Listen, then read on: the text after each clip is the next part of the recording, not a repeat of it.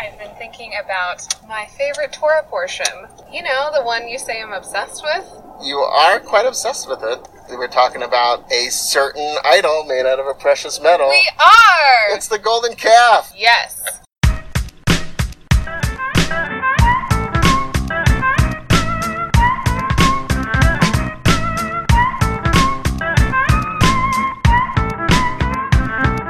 Hi, I'm Emmy. And I'm Seth. And welcome to the Golden Podcast. One story, two friends, infinite understandings.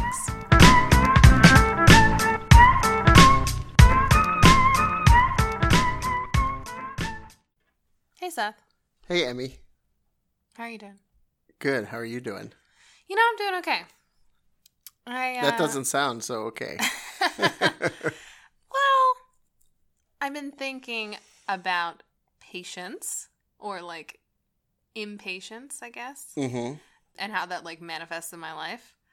And I think it's a pretty common thing for people to experience, like feeling impatient. Dude, is that what you're feeling right now? You're feeling generally impatient in your life? Not with you. I mean, I'm just thinking about like having to like wait on hold forever and they're playing like terrible music or something. That feeling. But yeah, sometimes generalized. Like, So you're saying you would be better, a more patient person if the hold music was better? I don't think that's wrong. You know, sometimes they'll let you pick what kind. Really? Yeah. That's nice. I mean, kind of. You're still on hold. But like that feeling of just like, oh my God. And when they come back in and they're like, thank you for holding. And you always think it's You always like, think it's the they're picking person. up. Yeah. And it just like catches me every time. And how this shows up in the larger sense. Okay. Same thing if I'm waiting at a crosswalk. Like the crosswalks here will like tell you to just wait. And they keep saying wait before. You know what I'm talking about? Mm-hmm. Before they're like, oh, now it's okay to cross. That always gets me. Like when they're telling me to wait and I'm standing there and there's nobody coming and I'm like, I could just go. But no, having to like stand there and wait. So this is a distinction because you're from Alaska and I'm from New York and I would have already been across that crosswalk. But no, you have to feel beholden to a little wait sign. I don't always feel beholden. I'm thinking of it as a spiritual practice, actually. Ooh, harsh. Okay. So like this idea of like, you're telling me to wait, even though I think it's clear, even though I think this is the best choice for me, trusting Right. that it will be revealed to me. Right. I am not always that patient. Sometimes I do. Cross. Jaywalk. It's Can I illegal. admit that? It's okay. Maybe sometimes. Maybe. Hypothetically. Hypothetically. So that's a really interesting analogy. The crosswalk as spiritual practice. The idea of having to be told to wait, even though in your mind there's absolutely no rational reason that you would have to wait. True. So why are you thinking about this? Well, in terms of the golden calf, of course. It all comes back to the golden calf. Always, always. The Israelites being told to wait. How long did they wait, Emmy? 40 days. That's good. All right. Another point. Another point for me. But Moses was late, right?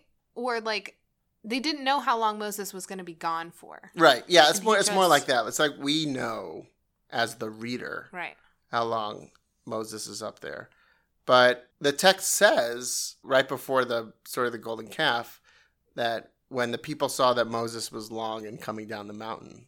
Mm-hmm. So they didn't really know. Moses is just like, all right, I'm going to go up here for a while, commune with God. I'll see you in a little bit.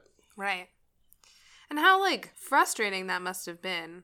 Like I can just imagine them being at a crosswalk like for 40 days where it's saying wait. Mm-hmm. And they're like, we came out of slavery to just chill out here.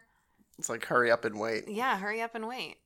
Take me to the promised land already. So the golden calf was their impatience. Could be. Was that a good thing or a bad thing? What do you mean? So it's a bad thing, you're saying? Because they should have just been able to wait. Because, like you were saying with the crosswalk, they didn't necessarily need to know the reason. Mm-hmm. But they were just told to wait, and something would come.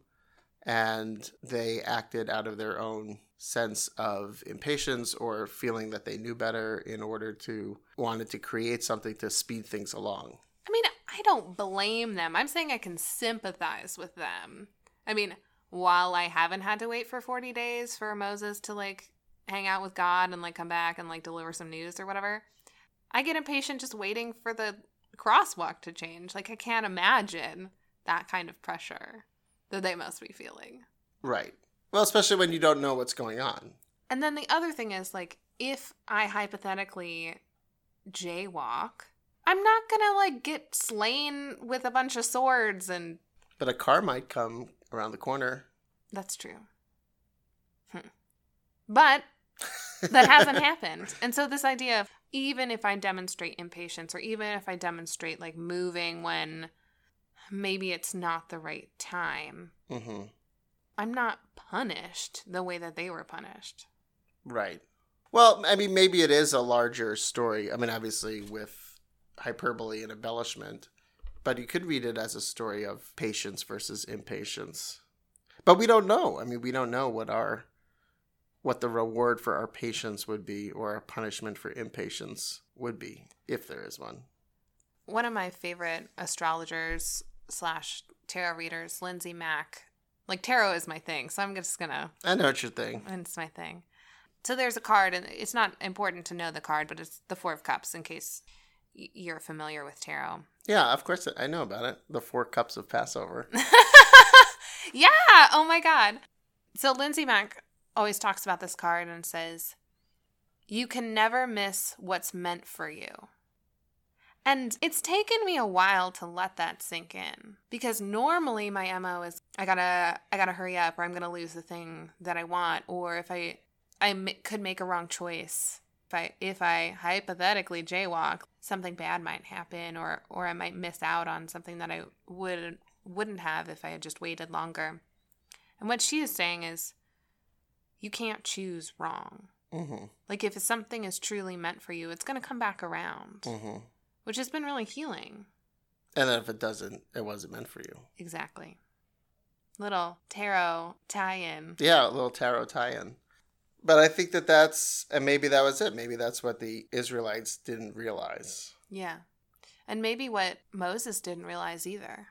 If this message was meant for these people, they're gonna get it. Mm-hmm. And it did come back around.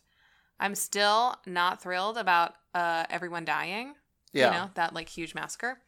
But Moses could have been more mindful of the people and their need for patience. Yeah. It's like on the whole, like we were saying with the hold music, they always chime in and say, someone will be with you shortly.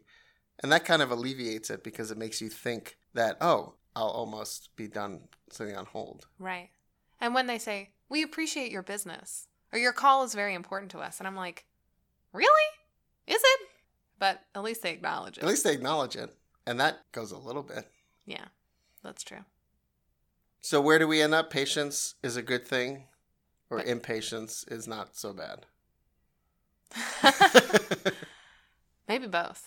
Patience is a good thing, but sometimes hard to achieve. Impatience isn't as bad as we think it is, as we make it out to be. And what will come to us will come to us. No matter what. In its time, not ours. Nice.